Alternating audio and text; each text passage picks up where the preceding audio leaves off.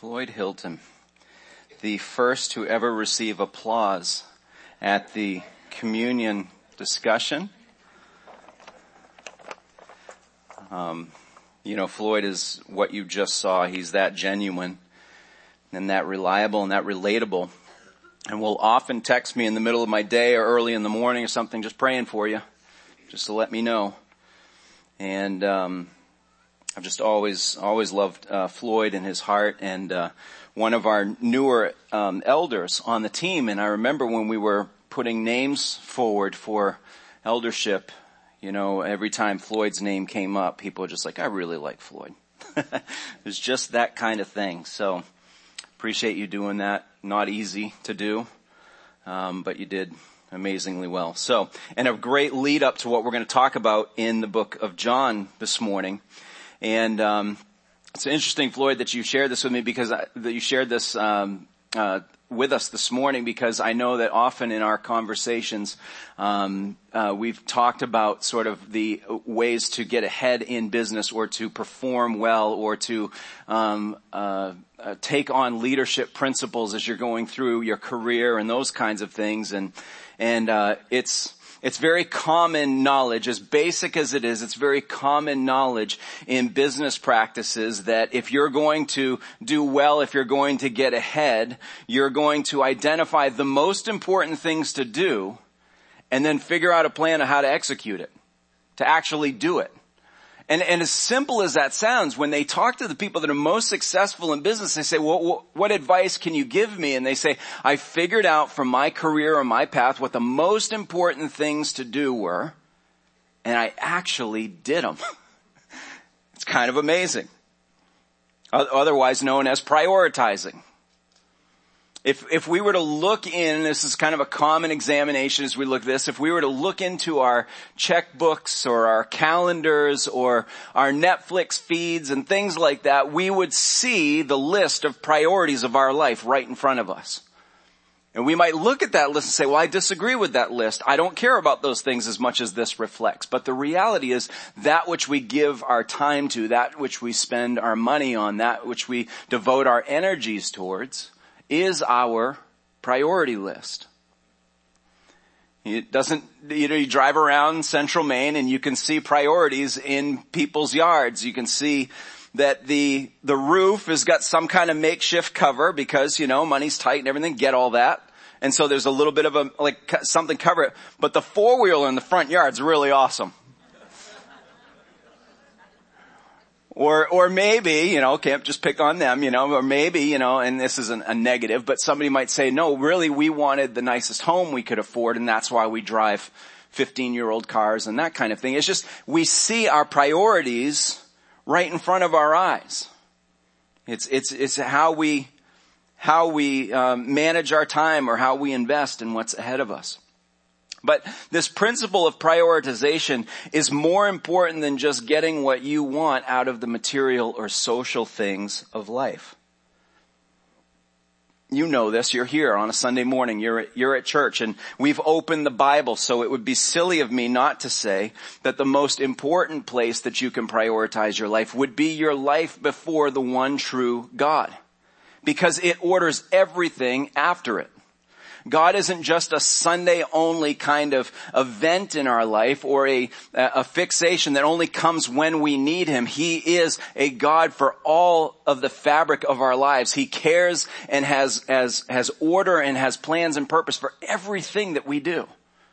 Even though there isn't a verse in the Bible that says how much Netflix we should watch or how much we should spend on the four-wheeler versus the roof, it is the principles that have guided God's people all along that as those decisions come, we say, I think I know what the Lord wants me to do. And how we look towards eternity shapes everything that we decide on now. And somewhere along the way, God's great message of redemption and hope got twisted.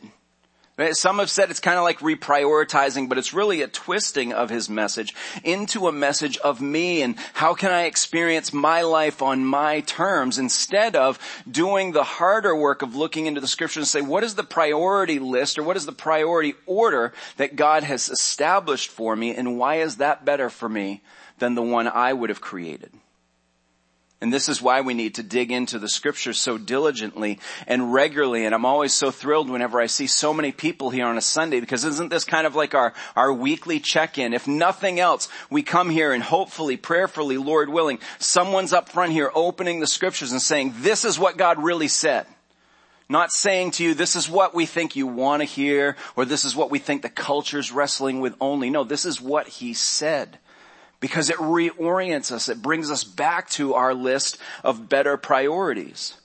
And even further ahead are the people that don't wait till Sunday to get that prioritization list, that actually have their noses in the book or eyes on their screen, or however you get God's word these days, to reprioritize, to reorient yourself. Why? Because you woke up in your flesh, and your flesh is constantly at odds with the plan that God has for you. And so hearing from him, or reorienting ourselves around him and his plans and power in our lives, is so freeing and sets us straight. This is what God said way back in Deuteronomy to help the children of Israel understand where their priorities need to be. Deuteronomy 6:5 says, you shall love the Lord your God with all your heart and with all your soul and with all your might. A little bit later in that chapter, a reminder of why this priority exists, he says, and when the Lord your God brings you into the land that he swore to your fathers, to Abraham, to Isaac, and to Jacob, to give you with great and good cities that you did not build, and houses full of all good things that you did not fill, and cisterns that you did not dig. We get the pattern here? And vineyards and olive trees that you did not plant.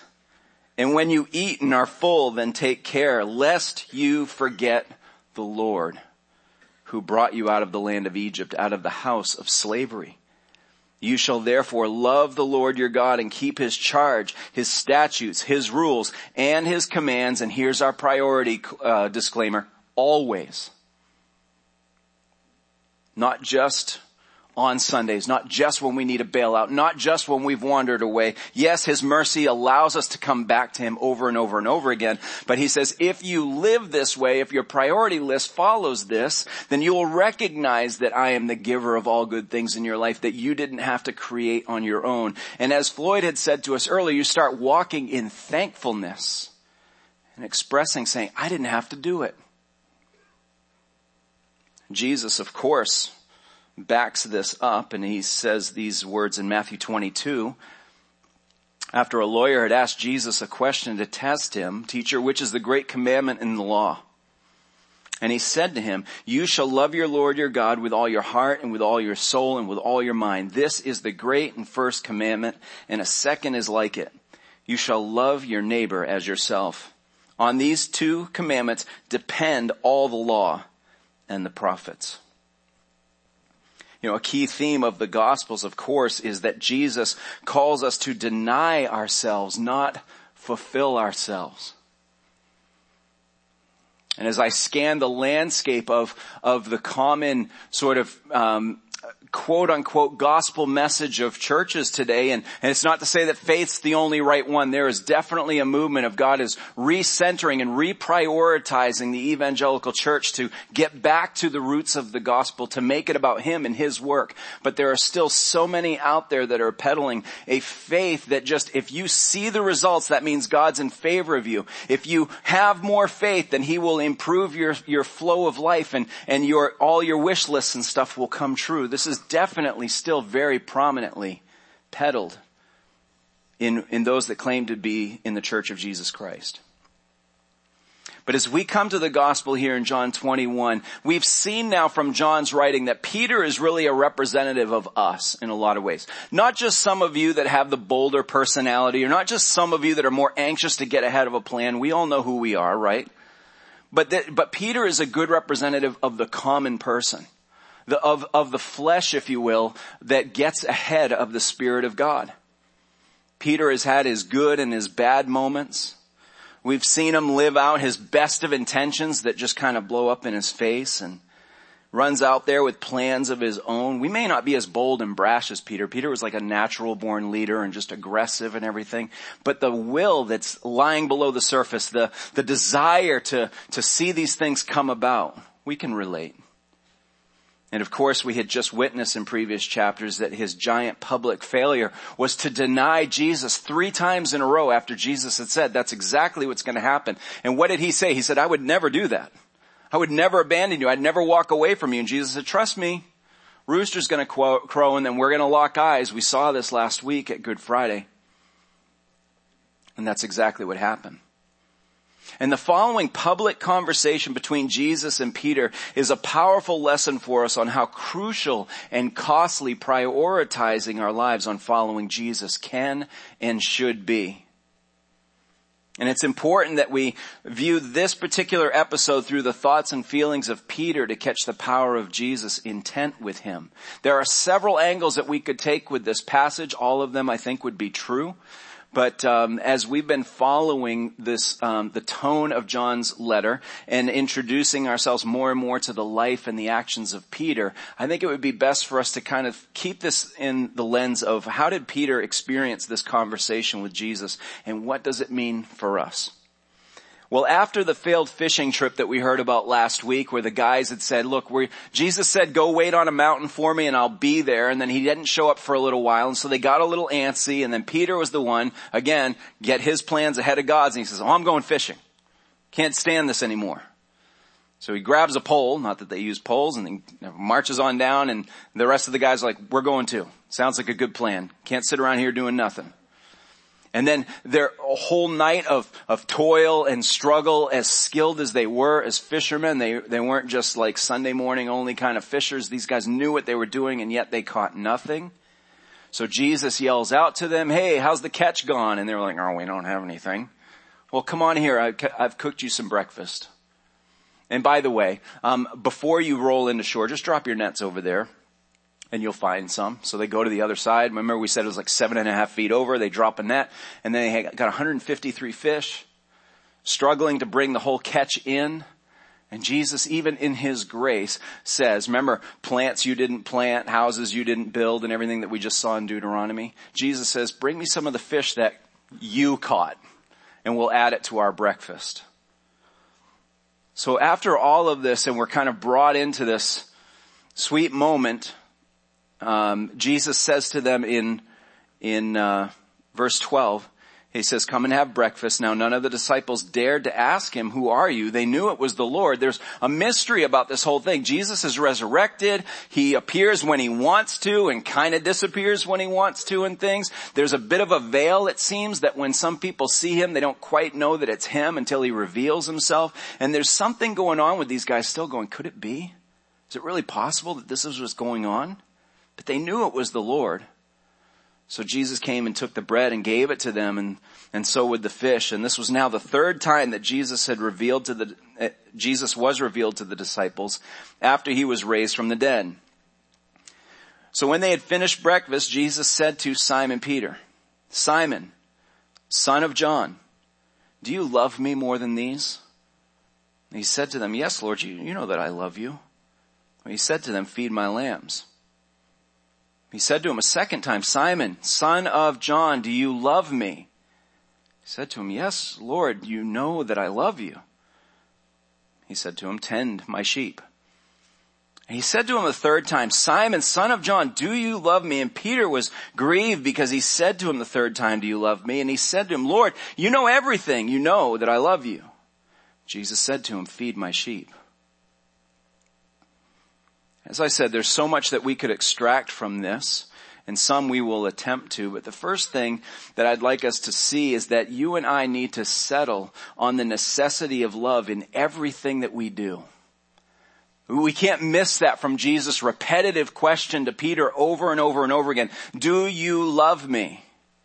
Peter was a man of many ambitions. He was a man that was willing to go and tackle many dangers even. And Jesus wanted to settle in his heart, but do you love me first and foremost?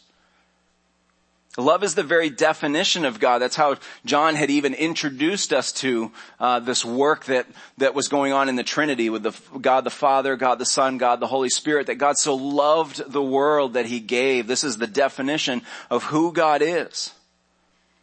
And it was experienced firsthand by the disciples. Now just imagine for a moment if you've watched some depictions of this in either movies or TV shows or something that show the life of Christ and his disciples. And you start to imagine, you've been around people, you have friends, right, that know how to love really well. They're just very kind, or they're very available, or they're very forgiving, or they're very tolerant or patient or something. And you just kind of go, that person's different. Now imagine having that kind of connection with Jesus, the one, this is a crude way of saying, it's not the way it works, but the inventor of love. The very definition of how it's supposed to be. He does it perfectly. Could you imagine the magnetic draw to this guy? As these guys are living with him. And so for him to challenge Peter, do you love me? They knew what that looked like. Picture your friend that you think is just so good at doing any of those things. And they say to you, are you patient, or are you forgiving, or are you all these things that they're great at? And you'd be like, well, not as good as you are. I don't know how to answer that question. And there's actually different forms of love that's being referred to here in the language, but the point that Jesus is making to Peter here is that love is necessary for following him. The more you follow the very definition of love, the perfect expression of it, and you don't try to keep up in a similar way, the more obvious it's going to be, the more of an oddball you're going to be if you're following the definition of love and you don't do it as well as he did. Jesus is saying, do you love me? And he starts off by using a word, agape. Many of you have heard this, and it refers to a divine love. It involves our will or our affection, or it gets to the heart of our purpose or our direction of things. Like agape is sort of like the senior version of love, if you will.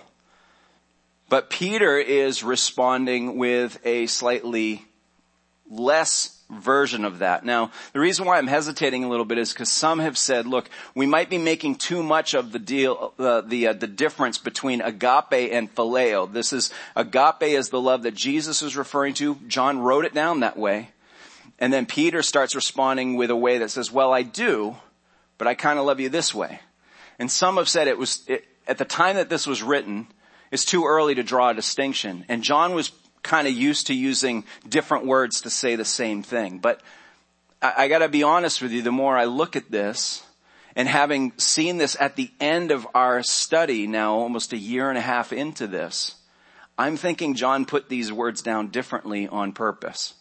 And I'm not alone in that, so I'm not just being the only one here speculating. But Jesus is starting off saying, do you love me supremely? Do you love me in a divine sense?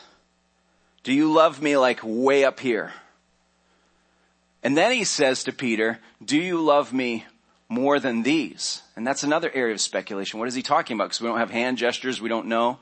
Some have said, do you love me more than the ships and the nets and things like that? Do you love me more than your previous career? But I think Peter was just killing time. I don't think Peter was going, I'm not doing this Jesus following stuff anymore. I'm going fishing. I really think what Peter was doing was he was so antsy and he was so excited to see the Lord. He had already been forgiven of the Lord. The Lord has already appeared to him after the resurrection. Peter is being restored, and I don't think he would turn on the dime and say, I don't want to do this anymore. I'm going to go back to fishing. So I don't think that Jesus was saying, do you love me more than these boats and nets? I think it's a little bit more appropriate or consistent that Jesus is challenging Peter with, do you love me more than these other guys do, like you claimed to love me more than them before? He's not saying, do you love me more than the other disciples? He would clearly go, no. That guy just beat me at a foot race a couple passages back. Why would I love him more than you, Jesus? No, I think Jesus is saying, remember when you said that you would never deny me? That even if these guys all failed, even if these guys wimped out, you never would?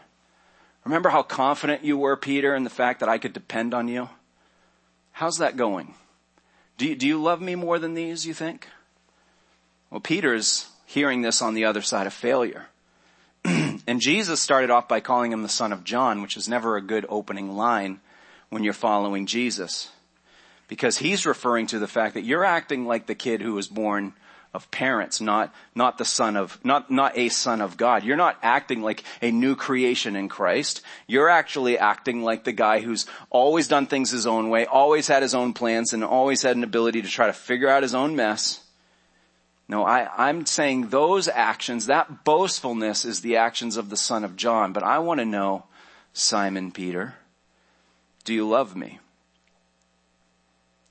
And maybe to Peter's credit, which again, a little bit of speculation, but I think this is more consistent with where we're at in the story. He responds with, well, I do love you, but probably not as big as you're laying out there. Phileo is, where we get, Philadelphia, the city of brotherly love, right? There's affection, fondness. It's still a very strong word. There's plenty of times where the Bible refers to God loving us in this way. It's not a weaker form of love. It's just different. And I wonder if Peter is expressing sort of his reality of, I don't think I'm capable of loving you like you're asking me. You just saw what I did, right? You saw me deny you 3 times. You saw that I'm kind of weak on this. So I'm not sure if I'm ready to go full on. Yes, I agape you. Would you take phileo instead? This could be Peter's newfound humble response. And this is where we stop for a second and just talk about, this is very, very key for us in our lives. Real repentance is a change in behavior that is evident over time. You see, Peter wasn't just saying, hey, didn't we just solve this with a conversation a little bit ago? Didn't I just say I'm sorry? And now you're grilling me in front of the guys? Not cool, Jesus. No, Peter is different. Something's really broken in a good way in him. And his response is like instantly humbled. I wouldn't say I love you as much as you're asking me. I'm certainly not going to say I love you more than these guys. They're still here and I walked away. I denied. This is where we start to see a repentant Peter and a change in Peter. And that is going to be made evident over time. You and I are so prone to say, hey, I said I'm sorry. What more do you want from me? And what people want is they want a little bit more distance. They want a little bit more of a track record to see, is this person really different? Have they really changed? So Jesus is drilling in a little bit in front of the others. Excuse me. Made it to my mouth this week. Signs of improvement. Jesus, sorry if you're visiting, you don't spilled it all over myself last week and blah, blah. So Jesus is repeating this question to him over and over again. Of course, for a reason. Jesus doesn't do anything haphazardly. So he's changing the wording a little bit. Now the third time that he says it to him, he actually brought it down to Peter's level. Do you even have affection for me, Peter? Jesus uses the third time, phileo. He says, are you sure you would even say that your friendship is strong? Would you even say that you love me to that degree? That's when Peter responds with exasperation and a broken heart. Come on, I was giving you the best I had and now you're even questioning that? But Jesus is asking 3 times in a row, I think for a very specific reason. How many times did Peter deny Jesus? So with each time that Peter stepped in it and made it worse and he started digging a hole and then he kept digging deeper and deeper. Every time he said, I don't know the man. I've never been around him. And he started swearing and cursing and all that sort of stuff. Jesus is doing a thorough job of investigating Peter's heart and then allowing him to repent and to confess in front of others because Peter's leadership, no doubt, has been somewhat diminished after all of that. So Jesus is matching the number of questions and the heart-penetrating questions to match the number of denials. But what Jesus is doing here, again, is something for us to pause on. He's taking the time to examine or expose the offense. He's not just sweeping it under the rug. There isn't anybody more willing to show grace than God. And as Peter is kind of kicking himself and he's looking down on himself and all these guys are watching, nobody would want to shame him less than Jesus. But he's going through this process. There's a lot of shame in this. He's interviewing him and they can all hear it and see it. The late British preacher, the great British preacher Charles Spurgeon says, a man's repentance should be as notorious as his sin. John, the author of this gospel, would go on later to write a smaller letter and say, but if we walk in the light as he is in the light, we have fellowship with one another, and the blood of Jesus, his son, cleanses us from all sin. If we say we have no sin, we deceive ourselves and the truth is not in us. But if we confess our sins, he is faithful and just to forgive us our sins and to cleanse us from all unrighteousness. Peter, now is your opportunity to admit, to confess, and to let Jesus do his work, which is now all possible now because he came out of the grave. If Peter was just feeling bad on the beach and Jesus never showed up, everyone would be like, oh, shucks, Peter, that's all right. Hey, we all failed. And there'd be no answer for his shame and for his pain. But Jesus has defeated death, means he can forgive sins. And he's standing right before Peter saying, do you love me? And he's not going for revenge here. He's not saying, hey, if you're going to shame me in front of all of these people and you're going to deny me, then I'm going to get my moment of making you squirm. No, he's excavating these lies. He's excavating the deceit in Peter's heart. It's like what Floyd was talking about earlier. It's that way we look at things going, there's no way he could love me. I know what I've done. So Jesus is going to walk him through that lie to start believing truth. I can't stress this enough that when we are dealing with our conflicts with one another, that you and I need to take time to examine our hearts. We need to examine the hurts that we have caused on other people when confessing sin. As God's people, we should be the ones that go beyond the whole, I'm sorry, could you just let me out of jail free? That instead we would take the time to say, what have I done? What have I done with you? What have I done before God? And allow him to take the time to examine our hearts. We have a pamphlet out in the entryway. We have several of these little mini books that are out on the wall that as you're walking out, you can see them. By the way, those are all free to grab and they're topically based and they're just great biblical counseling material. So if you ever want to peruse those and pick a title, just take it with you and stuff. But we have this long skinny pamphlet back there that I use all the time called the Peacemaking Principles. And in one section on sort of the back flap of that, it talks about the 7 A's of confession. I just want to read those for you this morning and talk through each of them just really quickly. The first A, when it comes to confession and repentance, what it should look like when you and I own up to who we are and what we've done, is to address everyone involved. So often when we are blinded by our own sin and our own deceit, we just think we're the ones suffering the worst. How often has somebody said after they've offended or betrayed somebody, like, hey, it's not easy on me either, you know. But if I take the time to address everyone involved, I start to think, okay, and then, that would have had a ripple effect of offense on that person. And then I probably led my kids astray when they saw me do this. And then you start doing inventory and going through it in detail. Address everyone involved. Also, avoid if, but, and maybe kind of statements. Yeah, I know I did that. But if you, or if I didn't, or if there wasn't this going on, this kind of deflection. Take the time to admit specifically what you've done. We all love the political response, I'm sorry if you've been offended. No, that doesn't tell me what you're sorry about. It just tells me you're sorry. Literally, you are sorry. No, instead, take the time to admit specifically the other person needs to hear that you acknowledge what you even did. Admit it specifically. Acknowledge the hurt. And I know that when I did this, this is what it did to you. I have seen, it's particularly like in a couple situation or something like that. I have seen the person who thought there was no hope, no future, no direction for their marriage or anything. I have seen that person who was just so tired of being abused, so tired of being mistreated, so tired of being lied to, melt instantly the second somebody said, I know that when I did this, it did that to you.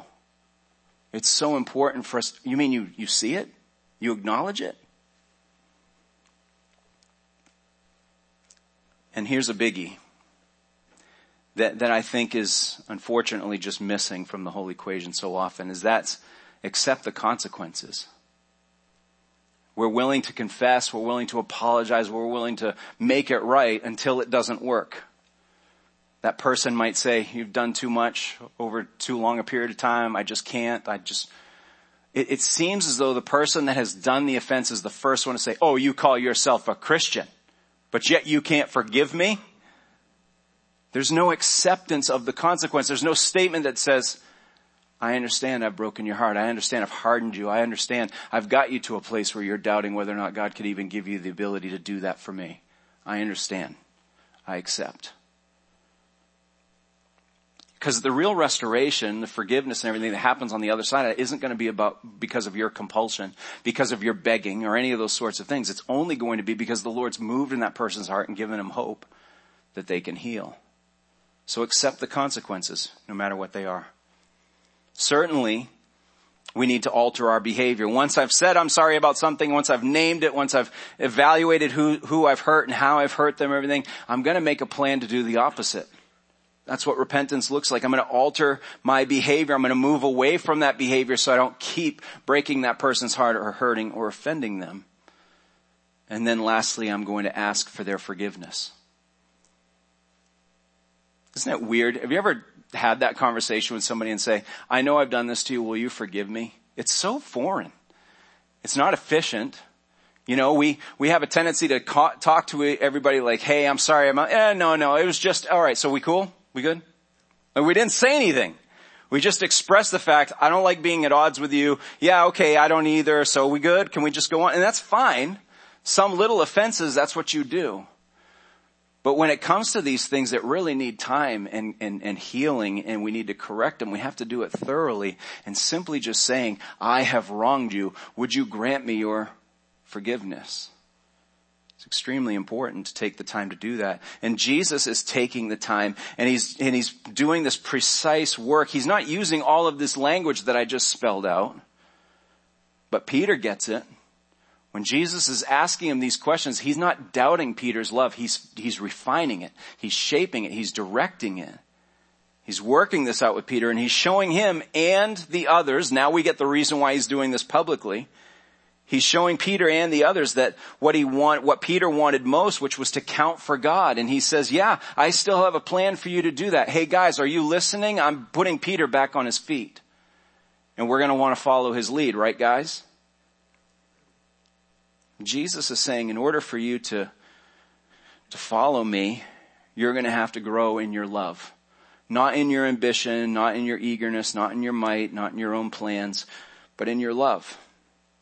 Peter, prioritize love and you will follow close behind me and you will take care of my sheep and it will count for the Lord's purposes.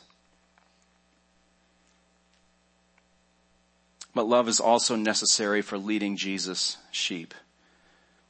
I'm not going to look too much into the difference between feeding and tending that Jesus says what Peter's supposed to do for his sheep.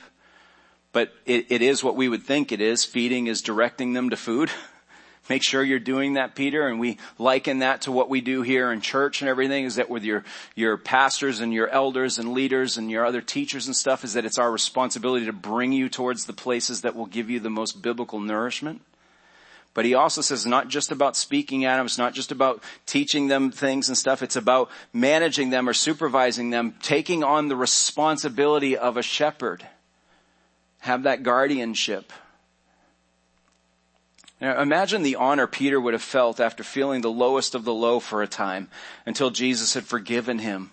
But then actually Jesus wasn't done with him and said, not only are we okay, but I have a hugely important mission for you. And I want you to take care of the things that are most precious to me, and that is my sheep.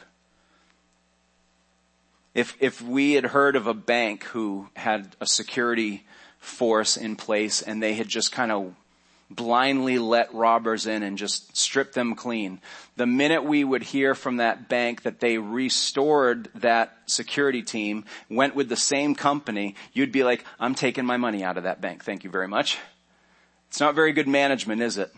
put back in place the people that had allowed the perpetrators to get away with all of those things. And yet Jesus is, in a sense, sounding to us like a bad manager. Wait a second. Peter just proved what he's really all about, and you're going to put him, quote unquote, in charge. I don't mean to make that too much like it's just on him. But the authority he's giving the disciples here, you're going to put him in charge of this? We would say Jesus is being a bad manager. But I want you to hear this now. Responsibility on the other side of humility is the secret weapon for effective leadership. This isn't the same Peter. This isn't the son of John. This is Simon Peter, Jesus' follower, Jesus' right-hand man in a lot of ways. Why? Because he's restoring responsibility on the other side of Peter's brokenness. Kostenberger says it like this. It's a bit of a paragraph, so please allow me to read it. Perhaps at long last, Peter has learned that he cannot follow Jesus in his own strength and has realized the hollowness of affirming his own loyalty in a way that relies more on his own power of the will than on Jesus' enablement.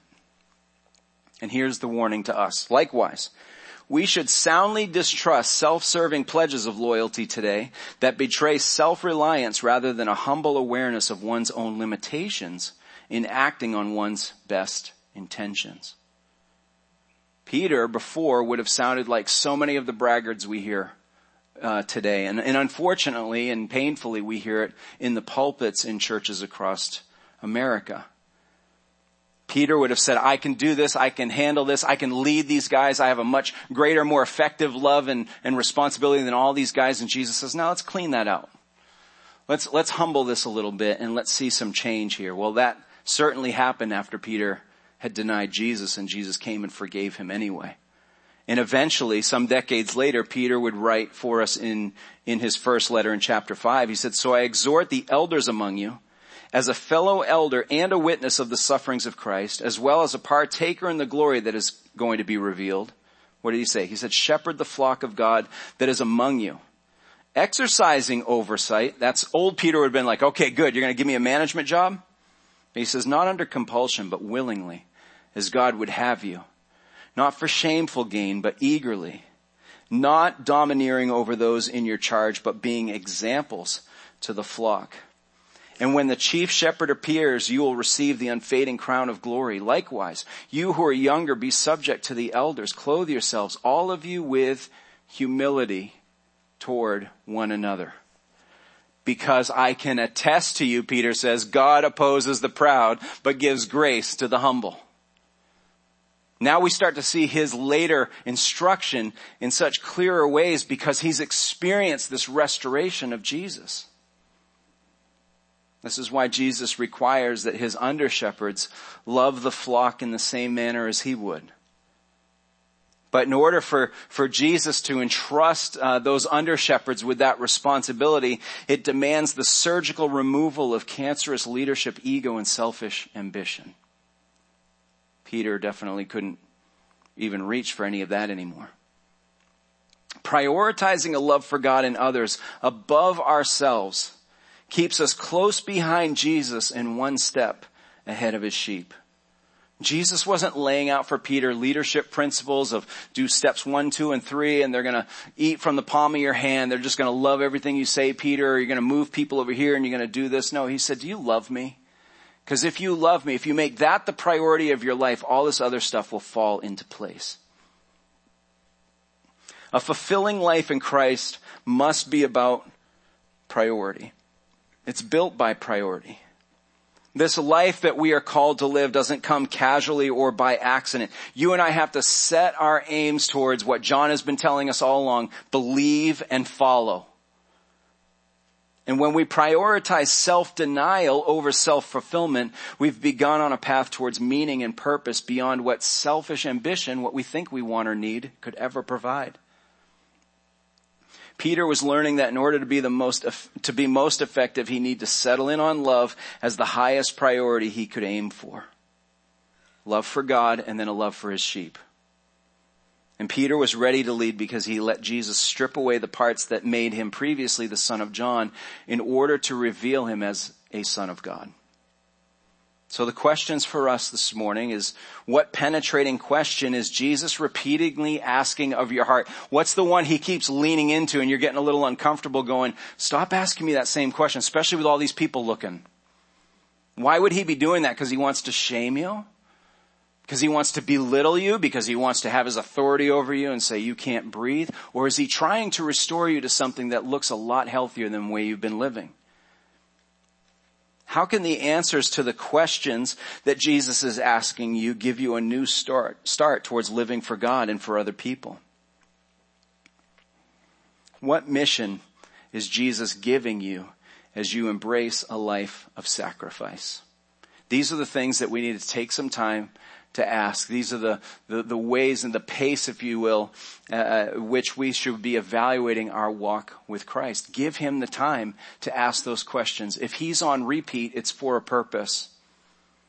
Take the time to confess your sin, not to just brush through it. Hey God, I'm not perfect. But God, the reason why I know I'm not perfect is because I keep doing this, or because you keep speaking to me about this. I need your power. I need your ability to let these things go. Thank you, Lord, for paying the price.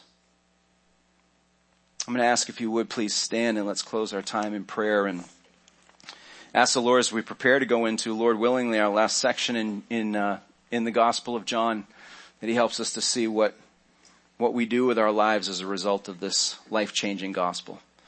Lord God, I thank you, Father, for all that you have done in our midst. I thank you, Lord, as we prepare to wrap up this book. It's a bittersweet thing. It's incredible that we were able to get this far, but at the same time, Lord, we feel like we've just been walking with you and living with you and hearing your words and seeing your face. And so, Lord, it's something that we wouldn't want to move away from. And so, God, as you prepare us for other parts of the Bible to study, Lord, may we just continue to see you, your face, your ways, your heartbeat to us. But thank you, Lord, for, it seems like we pray it so often. Thank you for giving us Peter. Thank you that he was the example of the things not to do, the example of the way in which you can restore a faithless heart and how much you love him. So thank you, Lord, for that, because we know that in him we see us, and that's the love and the grace and the forgiveness that you give to each and every one of us.